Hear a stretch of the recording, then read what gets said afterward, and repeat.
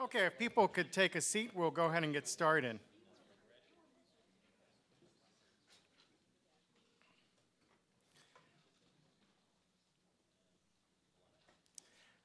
Good morning, I'm Henry Jenkins. I'm the co-director of the Comparative Media Studies program, and I'm one of two hosts for this weekend's event, along with Joshua Green, who is the research director of the Convergence Culture Consortium, which I'm going to say a little something about in just a minute.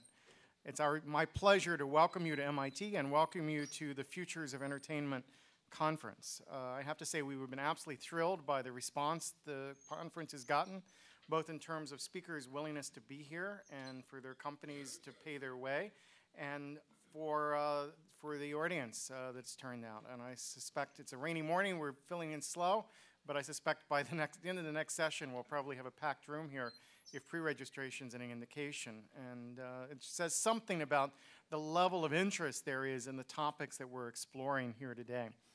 So the way this is going to work, I'm going to give you set the scene for you a little bit and some opening remarks, suggest something of the big picture of the media landscape. Josh is going to do the same thing tomorrow in terms of some of the topics we're covering tomorrow. We're going to go then into panel sessions. These sessions are long. Many people have commented, well, that they've rarely been to a conference where the sessions are as long as this.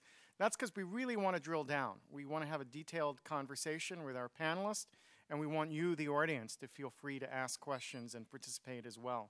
And we're doing this as a talk show format, so you're going to see very little outside of my PowerPoint now. You're going to see relatively little PowerPoint during this whole presentation. We will have some demos scattered throughout. We'll have other opportunities to see what these people are working on. But we mostly want to really talk about some cutting-edge issues that are affecting the entertainment industries that are relevant to companies and relevant to consumers. And I think we have a nice mix of both of those here today. This event is primarily brought to you by the Convergence Culture Consortium. And this is an MIT-based research initiative. We have 5 corporate partners now who have been firm supporters of the work that we're doing. And you'll be hearing from some of them throughout the conference. We are a research initiative that's really trying to map the kinds of changes we're talking about this weekend. And we provide our partners with a blog, with newsletters, with white paper research, with closed-door briefing sessions, really to try, and we've learned as much from our partners as we teach them, I think, in this context. We're all learning together, but it's a moment where we're trying to bring together media companies, advertising companies, major brands, for a conversation about some of these issues. And some of you are out there in companies that are not yet part of the consortium.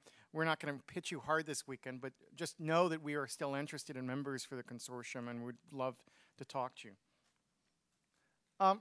So this image sort of is designed to represent what people have been calling Web 2.0.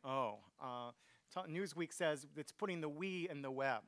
It is this move toward social networking, toward participatory culture, toward online communities as a driving force in the development and flow of content. It's sort of Web 2.0 is a word the industry is using more and more, and it covers a lot of what we're talking about here, but only inadequately. I read just last week in the newspaper, some of you saw it, that Web 2.0 is already over, and people are saying Web 3.0 is the future. So I figured today we'll talk about Web 2.0, and tomorrow we'll talk about Web 3.0, and we'll make that transition together. Now, my own Web 3.0, according to the journalist, is immersive worlds. And so, in fact, quite literally, the flow of this conference ends us up in the space they're now calling Web 3.0. When I look at this as someone who studied fan culture for 20 plus years, I see Web 2.0 as fan culture without the stigma. It's fan culture where people no longer are accused of living in their parents' basement.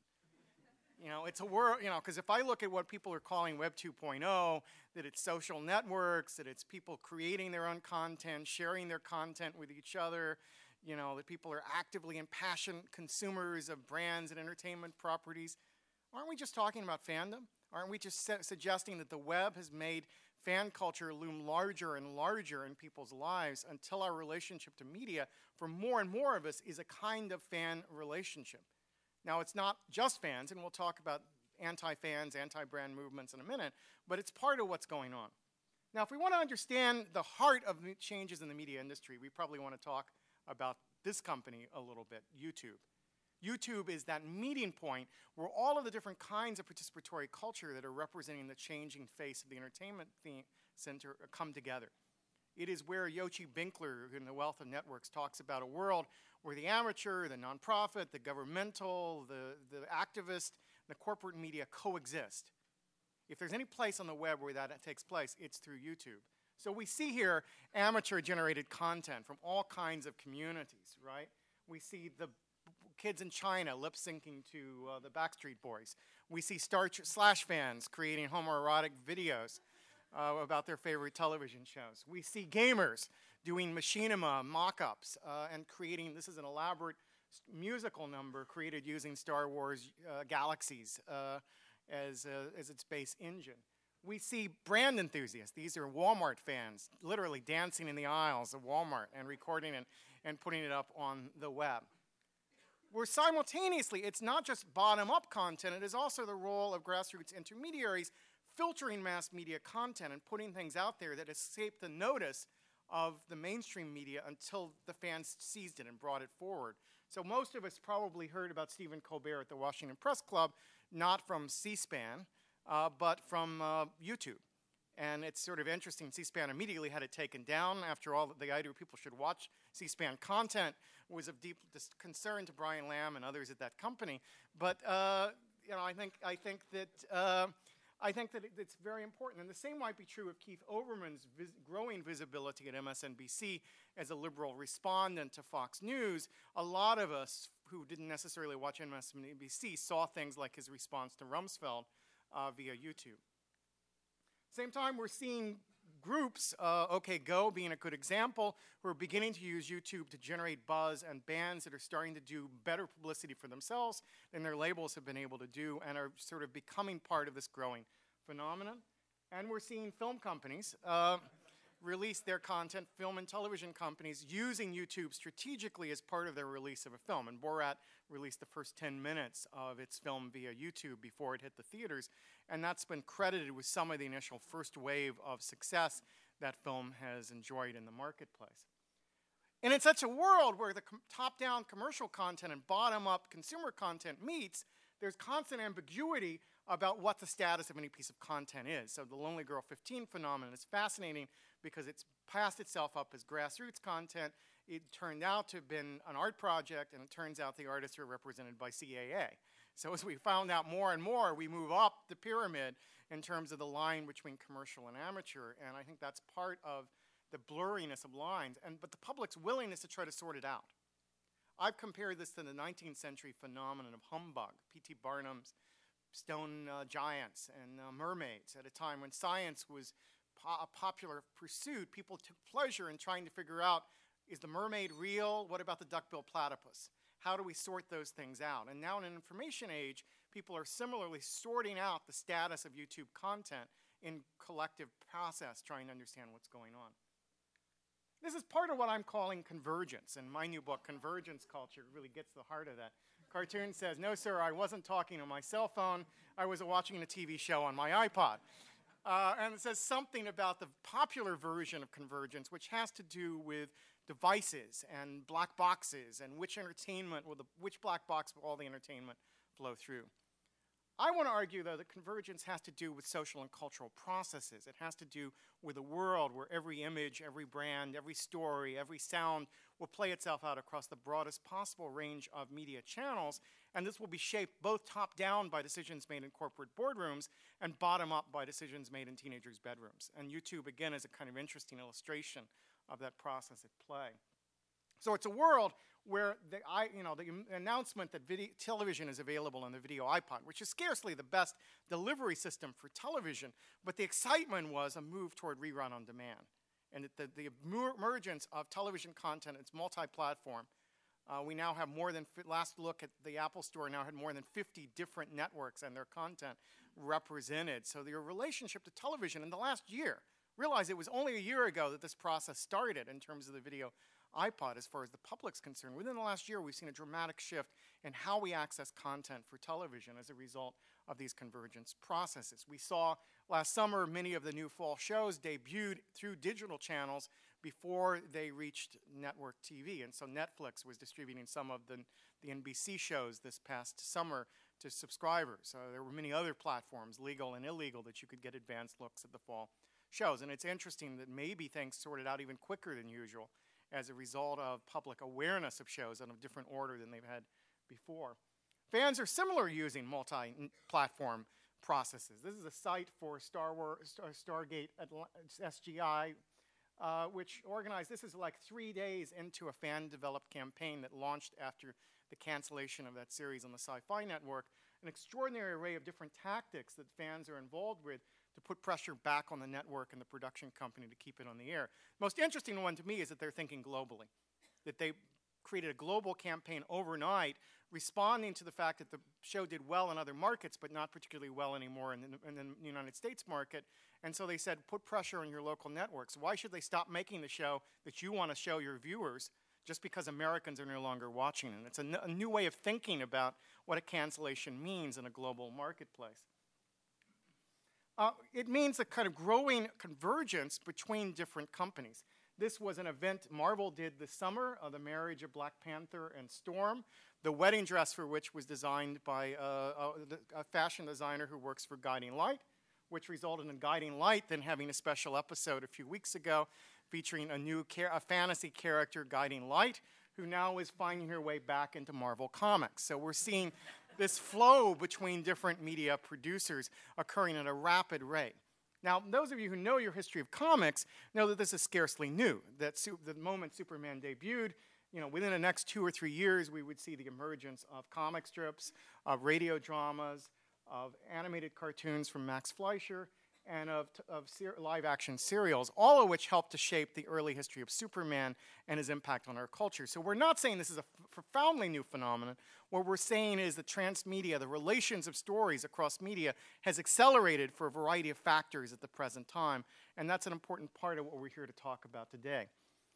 We're seeing that now embedded more and more decisively into television content. This is Hero, who's become the most popular character on NBC's Heroes this season. In the show, he reads a comic book, Ninth Wonders, in which he finds out what's going to happen to him in the future. And this relates to the website, which also is producing comics and providing comic book images of the characters. So it's a powerful example of the kind of cross-branding we're talking about here. There's another good example. Here is a scene from one of the soap operas, which offers Oakdale Confidential as a book, which is both in the fiction and a book available on Amazon and elsewhere, and turned out to be a very successful seller because of this cross-promotion. So that's point one about the current moment. Point two is as we live in a network society, we're seeing the ability of communities to rapidly pool information. What in my book I call collective intelligence. These collective intelligence communities play ever more active role. The first image you saw that flashed by a little too quickly was Survivor. In my book, I talk about Survivor fans as aggressively seeking out information about what took place on that island before it's aired on the network. And the pictures there were pictures that appeared this summer of the set and location of the current Survivor. It appeared about 2 months before the show hit the air, and they were able to discern a lot of information about the contest using it. This is the Lost Experience, one of a number of alternate reality games that tap this collective intelligence of consumers and use it as a channel for branded activity and branded entertainment. In the book, I offer this distinction between cultural attractors, that are things that draw like-minded individuals together, and cultural activators, things that give them something to do. And a successful brand in this new environment both creates community opportunities and then creates activities that those communities engage in. And this is, of course, the chart from Lost that flashed on the screen in about a split second, that was then freeze-framed by people, put out on the internet, has been elaborately digested, dissected, interpreted for the last 9 months or so. It's a beautiful example of something that created a community and then gave them an activity that's embedded in the way entertainment operates. Here's another example that I talk about in the book. This is a community-built chart of the organization of the Zion Resistance Underground in the Matrix movies. Bits of information scattered across 3 or 4 different movies, 3 movies, 3 games now, comic books, anime, all put together to create this chart. That creates new opportunities for branding. As you said, DC's done a very interesting job, I think, with Elseworlds and selling both mastery of the existing text and variation, difference. This is from Red Sun, which is a graphic novel that dealt with what would happen if Superman landed in Russia instead of the United States, and it now comes with its own Soviet version of Superman action figure, which I'm a proud owner of. This is an example of using social networks to achieve an expansion or give your community something to do. Veronica Mars now uses MySpace, and you can link to any of the characters as your friends and get regular updates and information. So beyond that, then, the change is shaped by this idea of a participatory culture, of people taking media in their own hands and remaking it, and an ever more complex economy in which media products are sent out into the world, consumers take them up, transform them legally and illegally, and that inspiration then bubbles back up to the top. So here I'm looking at Machinima. The red and the blue, or red versus blue, has been a major phenomenon in the gaming world. And we're seeing MTV music mods, we're seeing decisive battles, we're seeing advertisers begin to take the Machinima aesthetic and pull it back into the commercial mainstream. It's a world where we all want to participate and immerse ourselves one way or another. This is a picture my student Ivan Asquith took at Comic-Con this year. But I love the image of people not only dressed in costume, but wanting to look at their own pictures on their cell phone cameras as sort of representing the world we're in. It's a world we want to participate in and we want to see ourselves participating in. All kinds of tools are enabling people to transform the content of media. Someone has done Lost Park, all of the Lost characters as South Park characters, which sort of shows the visual or graphic dimensions of this. Revelations is a Star Wars digital film that we used 40 people producing their own special effects, working in concert around the world to produce a film that on a visual level looks as good or better than anything Lucas has produced. If it wasn't for the acting, you couldn't tell them apart, and if George Lucas knew how to direct actors, that wouldn't be such a problem. Fan fiction is also clearly part of that process. And, I wrote about fan fiction 15 years ago. Now there's thousands and hundreds of thousands of stories and novels out there on the web from across hundreds of television shows where people are rewriting their own versions of these characters. No sooner does a new tool get put out than it's immediately put to these uses. This is Jack Tracker. This is someone using Google Maps to map the movement of Jack, the character on 24, as he moves across the city. We're seeing pods. Again, iPod comes out, and podcasting becomes a very strong part of fan culture, whether it's Harry Potter fans or comic fans. They're very much involved in using this platform to create a different kind of public voice for fan culture than we've seen before. Clearly, fans are taking certain media franchises in their own hands and recreating them. Of course, the story this summer of Snakes on a Plane, a franchise discovered by fans just when the title was released, built up on the internet, fans literally writing dialogue that found its way back into the finished film and shaped the production campaign. Now, it's an interesting case because people sort of pumped up what's the impact of this in the marketplace, and then trashed it again, saying, well, the internet clearly didn't open a movie. And by that criteria, it's pretty clear television can't open movies, because I could point to any number of movies last year that did badly that opened with extensive television-based campaigns. The model is wrong. We're using a broadcast model to assess what's essentially long-tail developments. And so Snakes on a Plane is a great example of a long-tail movie where the audience has gradually built it up, where DVD sales would be pretty spectacular, I think. But its full impact is going to unfold slowly over time. It's not based on a model of broadcast, fast-opening, big box office. And I think we misunderstand what's going on here when we see it that way. Browncoats is another interesting example. They're the fans of Serenity. They tell us something about the contested nature of this space. Several weeks ago, the studio sent out a legal document asking for money because one of the Browncoats produced a T-shirt with unauthorized reproduction of images. The Browncoats, in turn, sent them an invoice for all of their services promoting the movie. I think it's an interesting struggle over what creates value in the current landscape. This one shocked me when I saw it the other week. The Boy Scouts of America and are working with Jack Valenti's fine organization and are being given what seems to be an ideological indoctrination about copyright, which doesn't include any reference in the official documents to fair use. So those of us who might think it's a good idea to educate young people about copyright probably think fair use ought to be part of that curriculum. And as someone who's an Eagle Scout, I know that the Boy Scouts are not allowed to take partisan positions while in uniform. So for me, I'm shocked that this button, this badge, which represents one side of an ongoing legal struggle, is being sewn in the Scout uniforms across Los Angeles. I think it's a corruption of the Scout process and the Scout values. And so whatever else I feel about the ideological position taken, I think it's wrong for the Boy Scouts to align themselves with one or another side of what's likely to be the major legal battle of the 21st century, the right of the public to participate in their culture, and what the terms of those participations are exactly what we're sorting through at the present time. As I said, not everyone's fans, and we'll hear here about the Bubble Project, which is one of a number of ad-busting, bottom-up sorts of activities which are encouraging people to take media in their own hand and respond to claims made by advertisers. This is a struggle over the meaning of media in our society. So sometimes these groups work in concert, sometimes they work in opposition, but I think it's very important to understand the complex politics. As we invite users in, we're going to see more and more complex relationships to them. It's a global phenomenon, right? And it's a global phenomenon that's flowing back and forth around the world. These are some images of American fans engaged in cosplay, dressed up like characters from Japanese anime. And this is an image that was shot in Shibuya Station in Tokyo of Japanese fans reenacting scenes from The Matrix Reloaded. Essentially, they did smart mobbed and called everyone there to dress up like Agent Smith, and they staged scenes from the movie as part of creating public awareness of the film.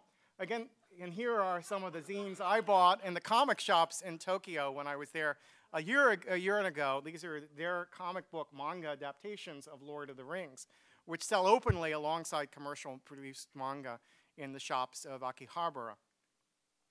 Now, this in turn is creating a global culture which creates new markets. This is a film called Krish, created by a Bollywood film company using special effects companies in both North America and across Asia. It opened the exact same weekend as Superman and was fairly competitive across the Asian market with Superman that weekend. Turns out the plush toys for the two films are made in exactly the same companies.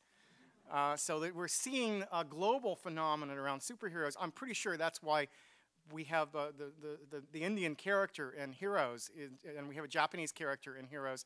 They represent the two global markets that are most aggressively competing with the superheroes in the United States.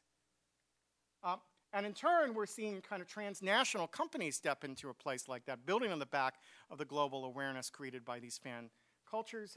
This is Virgin Comics, which is owned, of course, by Virgin Airlines and Virgin Records, and it's bringing South Asian comic content to the North American marketplace. And it feeds on this kind of global consciousness that's emerged in a network society. In the current issue of Reason magazine, I have a piece about Japanese anime fans and fan subbing, which makes the argument that the illegal import of anime early on is part of what paved the way and created the market for, Adult Swim, Cartoon Network, the other kinds of anime commercial stuff that's in the market today. It's not a simple, it's illegal or legal. It's about what's the relationship and what's the tactics by which fans and companies interact in this new landscape. And I close with this image from Doctor Who to sort of illustrate a process that seems to be taking place culturally. Doctor Who was off the air in the UK for almost a decade. It was kept alive by both sort of transmedia strategies, radio shows, novels, so forth, but also by fan activities. When it's come back on the air and come back very strong, it's largely by hiring former fans to be creative contributors to it. We're at the moment now where Star Trek is probably entering that same process. Star Trek's off the air, and now it's in the hands of digital filmmakers who are the next generation of Star Trek writers will probably come from fans right now who are producing and distributing digital movies online. So what we need to think about is fandom and similar grassroots communities, participatory culture, user-generated content is also a recruiting ground for future media professionals. And I think that's going to be part of the picture we pay attention to as we look toward the future. So I throw those out there just as some hopefully suggestive touch points, references as we begin our conversation with our panelists. And if the panelists for the first panel will come up here, we'll get ourselves started here.